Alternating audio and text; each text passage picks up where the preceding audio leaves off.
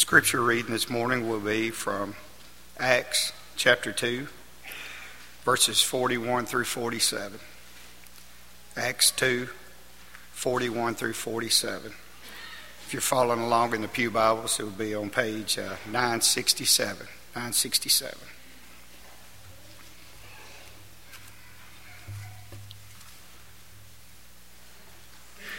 Then those who gladly received his word were baptized. And that day about 3,000 souls were added to them. And they continued steadfastly in the apostles' doctrine and fellowship, and the breaking of bread, and in prayers. Then fear came upon every soul, and many wonders and signs were done through the apostles. Now all who believed were together and had all things in common, and sold their possessions and goods, and divided them among all, as anyone had need. So continuing daily with one accord in the temple, and breaking bread from house to house, they ate their food with gladness and simplicity of heart, praising God and having favor with all the people. And the Lord added to the church daily those who were being saved.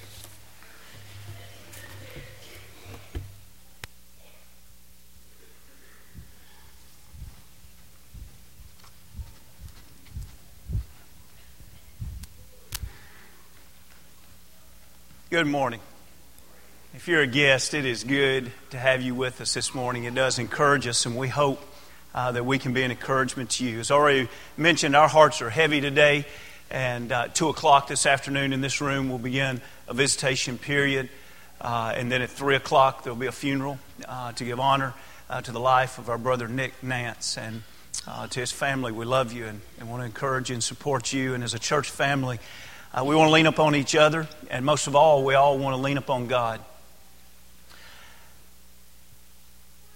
We've been thinking about immersed all year. We'll look at the idea of plunging our life deeply into the will of God. This month, we'll look at immersed into fellowship. There will be some of you, as we study this month, it will just be a reminder of what your life is already about.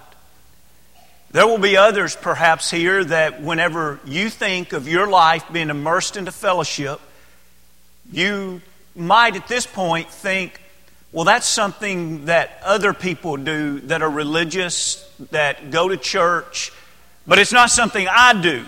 I'm still religious, I still go to church, but I'm not going to be immersed into fellowship. And this month, I want to challenge you to study God's Word with us. And let's see what is God's will. This isn't about what is your personality. This isn't about what you would prefer. This month, let's see what God teaches, what God offers, what God expects as it relates to the fellowship that He has created. We're not the ones that sat down and came up with the idea of, hey, all believers in Jesus Christ ought to gather together from time to time. All believers in Jesus Christ ought to look at themselves as a family and interact with each other in that type of sharing and communion together. We're not the ones that designed this. It's God who designed this. Bill Russell, several decades ago, was a man who is given credit to changing the way the center position of the NBA is played. As a matter of fact, he was on the team that won 9 consecutive NBA titles. And in 1972, his jersey was retired because he also added to that 2 more titles as a player coach. Now, he's known especially for his great defense that he would play on the floor. But he reveals in an interview of what made his teams great. This is what this great player said. The most important measure of how good a game I played was how much better I'd made my teammates play. What a beautiful description of a team player. Bill, how was your game tonight? And he said, depends on whether or not I helped my teammates play better. If I helped them play better, I had a great game. Is that the way you look at life? Do you look at other individuals and so to speak, do you see them with a 10 on their forehead? Do you see them as real important? Do you see them as valuable? Do you see them as so valuable that they deserve your time, they deserve your attention, they deserve for you to invest in their life? Or do you see life as a single player event? And you're the man, you're the woman, and God just so happened to put you on the earth so that you could be the one. And so you walk through life focused on self and believing that others ought to see the 10 on your forehead while they have 5s and 6s and 7s and 2s and 3s and occasional 8 and 9 on their foreheads. Do you see the value of others? I'd like to begin this lesson before we go back to the text. I'd like for us to look at 3 passages where God reminds us that fellowship is vertical as well as horizontal. As we think about this, I'd like for you to just be reminded of what is this word fellowship. In the Greek, it's koinonia, and koinonia is defined as partnership, participation, benefaction, communicate, communion, distribution, hence fellowship. Look, if you will, Mark the 12th chapter, and let's see about what God expects us to share with Him and what He expects us to share with others.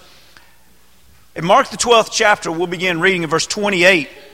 Mark 12 and 28, and he says, "Then one of the scribes came, and having heard them reasoning together, perceiving that he," talking about Jesus, "had answered them well, asked him, 'Which is the first commandment of all?'" What a question. "Which is the first commandment of all?" Jesus answered and said, "The first of all the commandments is, 'Hear, O Israel, the Lord our God, the Lord is one, and you shall love the Lord your God with all your heart, with all your soul, with all your mind, and with all your strength. This is the first commandment. And the second, like it, is this: you shall love your neighbor as yourself. There is no other commandment greater than these."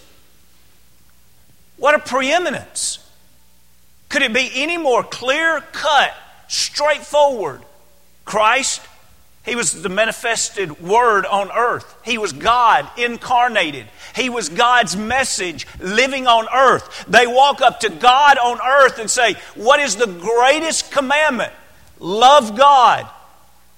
God longs to have fellowship with you. He sent His Son to die for you because He wants fellowship with you. But He won't force it. He didn't create us as robots and demand it. He offers it all. And friends, He has done everything that He could do to fellowship with you and I. But then it's our choice. We have to decide, am I going to love God with all of my heart, my deepest desires? Am I going to love Him with my mind and my soul, my spiritual being? Do I long to live with Him now and eternally? Do I love Him with my mind? Do I want to learn more of God, to comprehend and reason His teachings? But then He doesn't leave it there. He says, just below that one. Just below that one. Now you may feel uncomfortable doing this, so if you don't want to turn your head to the left and right now, just in your mind, pretend you are. And I want you to imagine God saying, the first and greatest commandment is, I want you to love God. And then He says, just right under that, I want you to love each other. How important is it? The Lord says you can think of every commandment that would come later on, and it will not be more important for how you feel, how you share, how you interact, how you serve the people that are in this room. Love your neighbor. Who's your neighbor? Our closest neighbors are our brothers and our sisters. Love them. And under that comes all of the commandments. Now you know that we could spend days reading and studying all of the passages that talk about loving God and loving each other, because that's pretty much what the whole Bible is about. But let's just look at two that kind of sets this stage to make sure that we're close, to make sure that we're reconciled. Turn with me, if you will, to 2 Corinthians, the 5th chapter. Let's look at 2 Corinthians 5. And this is a passage that the whole paragraph that we're going to refer to later on in this chapter, 2 Corinthians 5, is a chapter of reconciliation. As you're turning there, let me just give you an example. We all would immediately identify with what is meant by the word to reconcile if we know of a couple who is their marriage is stressed and they've separated for a while in hopes to work things out. And then, you know, the great news when we hear, hey, they have now reconciled. We know what that means, right? They've worked through what was dividing them. They now are back together. Notice the word reconciled or reconciliation. In verse 18 of this text, we are told that we as Christians are giving a ministry of reconciliation. Now think about that. The word ministry means to serve. What are we to do? We're to go about in our life serving to make sure that people and God and people are brought together. And then you say, well, how are we going to do it? Well, you better be a fast talker. You better know how to sell. He says, no. The very next verse, he says, I've given you the word of reconciliation. That's what this whole book is about. We get to Genesis, first book in the Bible, the 3rd chapter, and we see God and mankind separated from sin. And the rest of the Bible is to reconcile God and man. And so we've been given the word of reconciliation. Now let's read verse 20 together here. Verse 20, now then, we are ambassadors for Christ, as though God were pleading through us. We implore you on Christ's behalf, be reconciled to God. He says, I want you to have a ministry that you go about and you use the Word of God. Have a ministry of reconciliation. Use the word of reconciliation. Speak as an ambassador. Speak with authority, because you're speaking the word of God. Speak with authority. Lord, what do you want us to do? He says, I want you. And I want the people that you're speaking to and you're interacting with, I want them to be reconciled to God. Sin separates us from God, but God has given the greatest gifts, the greatest measures so that we could be reconciled. He's done His part. Have we done our part? Do we love God with all of our heart, soul, mind, and strength? Are we reconciled? But it's not just a reconciliation with God and it stops there.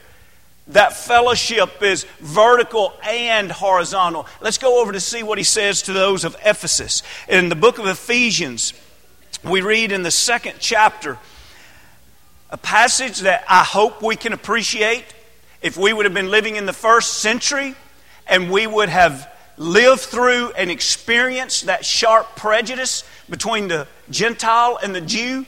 This passage would have a huge impact upon us because we understand what the blood of Jesus really was to accomplish in bringing us together. Let's begin reading here in the 2nd chapter in verse 14. For He Himself, and that's Jesus, He Himself is our peace, who has made both, that's talking about Jew and Gentile, one, and has broken down the middle wall of separation, having abolished in His flesh the enmity, that is, the law of commandments contained in ordinances, so as to create in Himself one new man from the two, thus making peace. Now pause there for a moment. You get the picture, don't you? He keeps talking about two and becoming one. Christ did not come to die on the cross to establish a Jewish Christian church and a Gentile Christian church. But that's what was going to happen if this kind of teaching didn't take place. And so that's why we see over and over, there is no gray area in this. There is no tolerance in this. The Lord is going to demand over and over, there is one body, there is one church, and it doesn't matter what that middle wall of partition is, of prejudice that separates people. God is saying that if we're going to be reconciled with Him, His followers must be reconciled under Him. And so, notice this word in 16. And that He might reconcile them both to God in one body, that's the church, through the cross, thereby putting to death the enmity.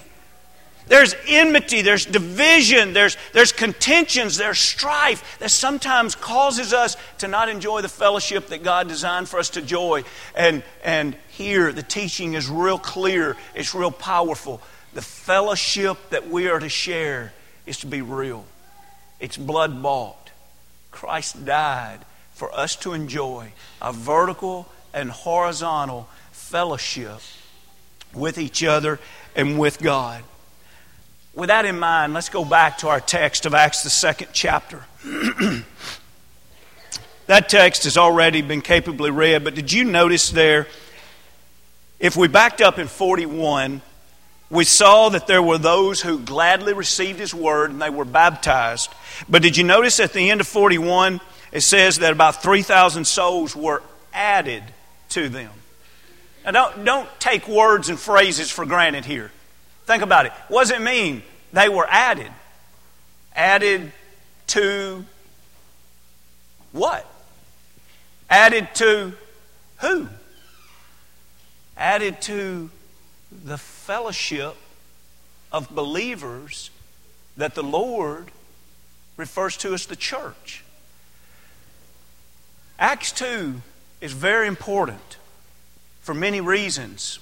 But one reason is this is literally the beginning of the church. This is the day that the Lord's church was established. And so 3,000 souls were added to the church, and the church is not a physical building. The church in that day and time wasn't Jerusalem. It was added to Jerusalem. It means that all the believers, if you will, were added to Christ. Remember the one body, Christ's body? But then what is the church? The church, that is the saved. And so in a sense, we could word it either way because the Bible words it either way. We could say they were added to the body of Christ. We could also say they're added to each other. Do you realize we literally, Ephesians 4 teaches, we belong to each other. That's how strong the fellowship is. Now, did you notice verse 42 has 4 topics that they continued in? And let's note that again. He says they continued in steadfastly in the apostles' doctrine, in fellowship, in breaking bread, and prayers. The doctrine, the teaching of the apostles that once it's written down would become what we call the New Testament. They continued steadfastly. The Lord's church today continues steadfastly in these same things as well. Steadfastly in the teachings, steadfastly in the breaking of the bread of the Lord's Supper, steadfastly in prayer, but also steadfastly in fellowship. Would it concern you if the Word of God ceased to be steadfastly taught here? What if you came next Sunday and we had an entire service and the Word of God was never opened? It happens. It'll happen all across America today, where religious people gather together and they will not once open the Word of God. They'll talk about God, they'll sing about God, they'll talk about God's message, but they will not open and read it. Would that bother you if we just started talking religiously but stopped going back to the authority? I would hope that this room is full of individuals that say, that's unacceptable. Because the Lord's church continued steadfastly in the apostles' teaching. What about if you came and we just stopped praying? What about if we went a whole service and didn't pray it? And next service we came together, we didn't pray. And next service, would you say, wait a minute. I know that the Lord's church continued in prayer. What about if we went several weeks and didn't take the Lord's Supper? Nobody mentioned it, nobody took it. Would it concern you? Does it concern you whether or not you are sharing in fellowship? How do you view fellowship? Do you view it as a personality trait? Do you view it as an option? Well, if I have enough time, I will take time to fellowship with people. But if I don't have enough time, people just have to understand I'm a busy person. Well, what about your neighbor that says, people have to understand, I don't have time for the Word of God. I'm a busy person. What do you think about that? Can we pick and choose? I tell you what, I want to be like the New Testament church. I want to continue in doctrine, but I know it says fellowship, but I'm not really worried about fellowship. Can we do that? I once heard it described like this, and it's not a perfect analogy, but I just thought, that kind of makes sense. When you go and you buy a ticket to a movie at the theater, in your mind, you're buying a ticket for a seat, aren't you? That's your mind. You know that you go in and you know that you bought a ticket for one seat, and you walk in, and probably on the way in, you probably don't stand and visit with everybody coming by, do you? And you probably don't sit in the seat and then get up and go around and say, hey, I just wanted to meet you. Oh, you like this movie? Great, I like this movie too. Just wanted to say hello. Just go around. You probably don't go around the theater and say, hey, are there any needs that you have? I was just concerned about you. What's your mindset? I know that I'm going to buy a ticket for one seat, and I know I'm going to be in the midst of strangers, and I know that at the right time I hope to be in my seat. And when the credits are rolling, I hope everybody gets out of my way so I can get to my car before they get to their car, so I can get out of the parking lot before they get in line to get out of the parking lot. Is that fellowship? Isn't that so easy to see that isn't anywhere close to fellowship? Now, when I do say the word fellowship, because some of your religious background, there is a word that comes to your mind, isn't there? Like if just in general you hear the word fellowship, you think potluck, don't you? Now, I want you to think of a second analogy, which, by the way, a potluck is one very good example of fellowship.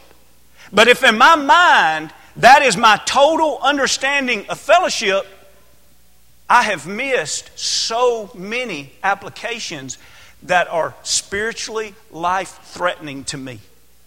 I need to understand, why is it that God speaks over and over about Christians being in fellowship with Him and with each other? I want to state some obvious things just to drive home the point.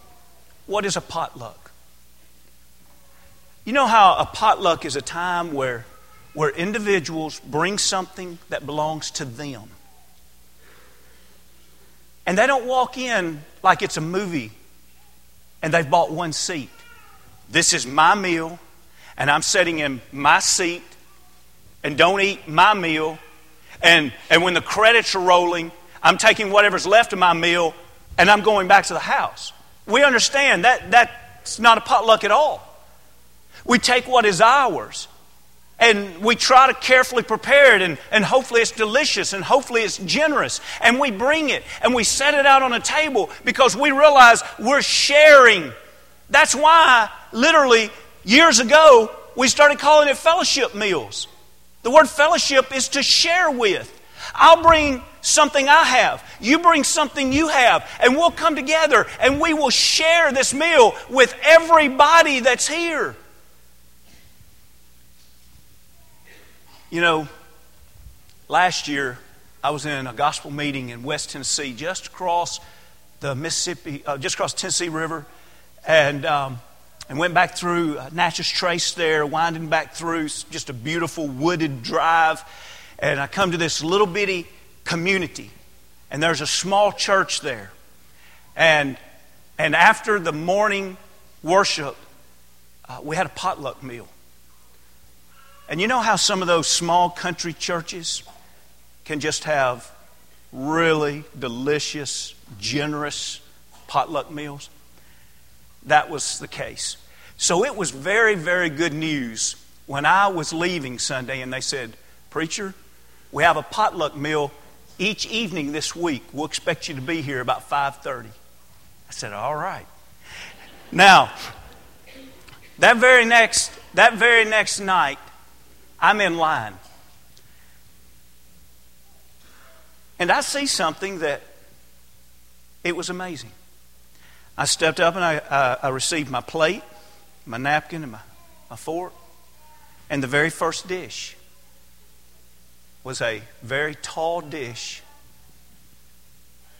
not just of tenderloin, thinly sliced, fried tenderloin.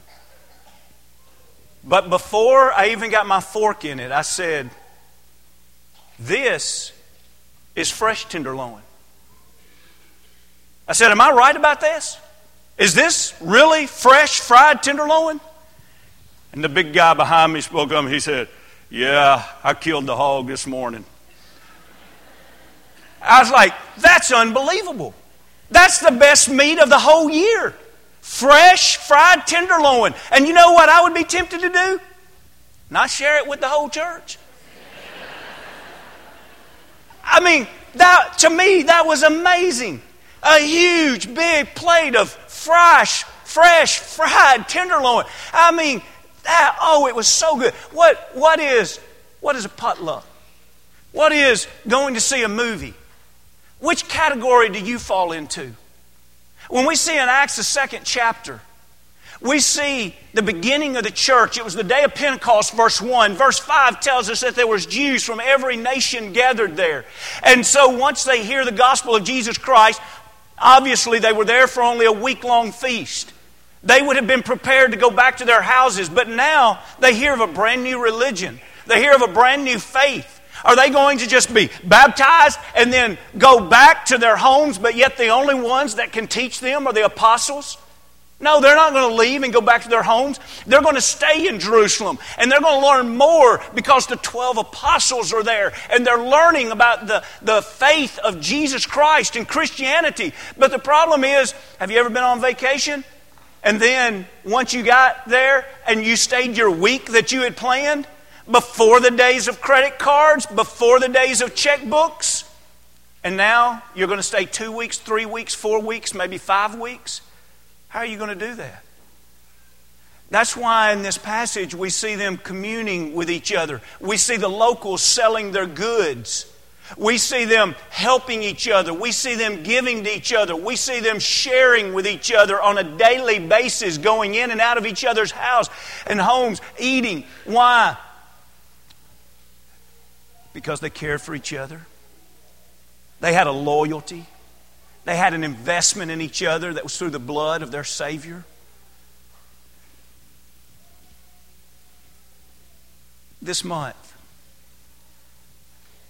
I hope that all of us will be willing to open our eyes and open our heart to a study in God's Word that challenges us to realize if we park and walk in and walk out and leave, we may have covered some of the bases that God would ask of us to do. But if we ignore the opportunity and refuse to share the fellowship, we've missed the great blessing that God has for us. This morning, do you know the fellowship with God? Do you know the fellowship with God's people? As we close, hear this again. They continued steadfastly in the apostles' doctrine and in fellowship and in breaking bread and in prayers. There's not anybody here perfect. We're not saying share in fellowship with people that'll never let you down. We're not saying share in fellowship with people that won't some way disappoint you at some time or another. We're saying let's all focus on God, appreciate and accept His grace, and share together as we focus on God. this morning, if you're not saved, why not? Why not begin that fellowship? If you're ready to be immersed into Christ for the remission of your sins, why not begin that? Maybe you've begun that journey, and maybe you're pulled away from God. Maybe you're pulled away from God's people.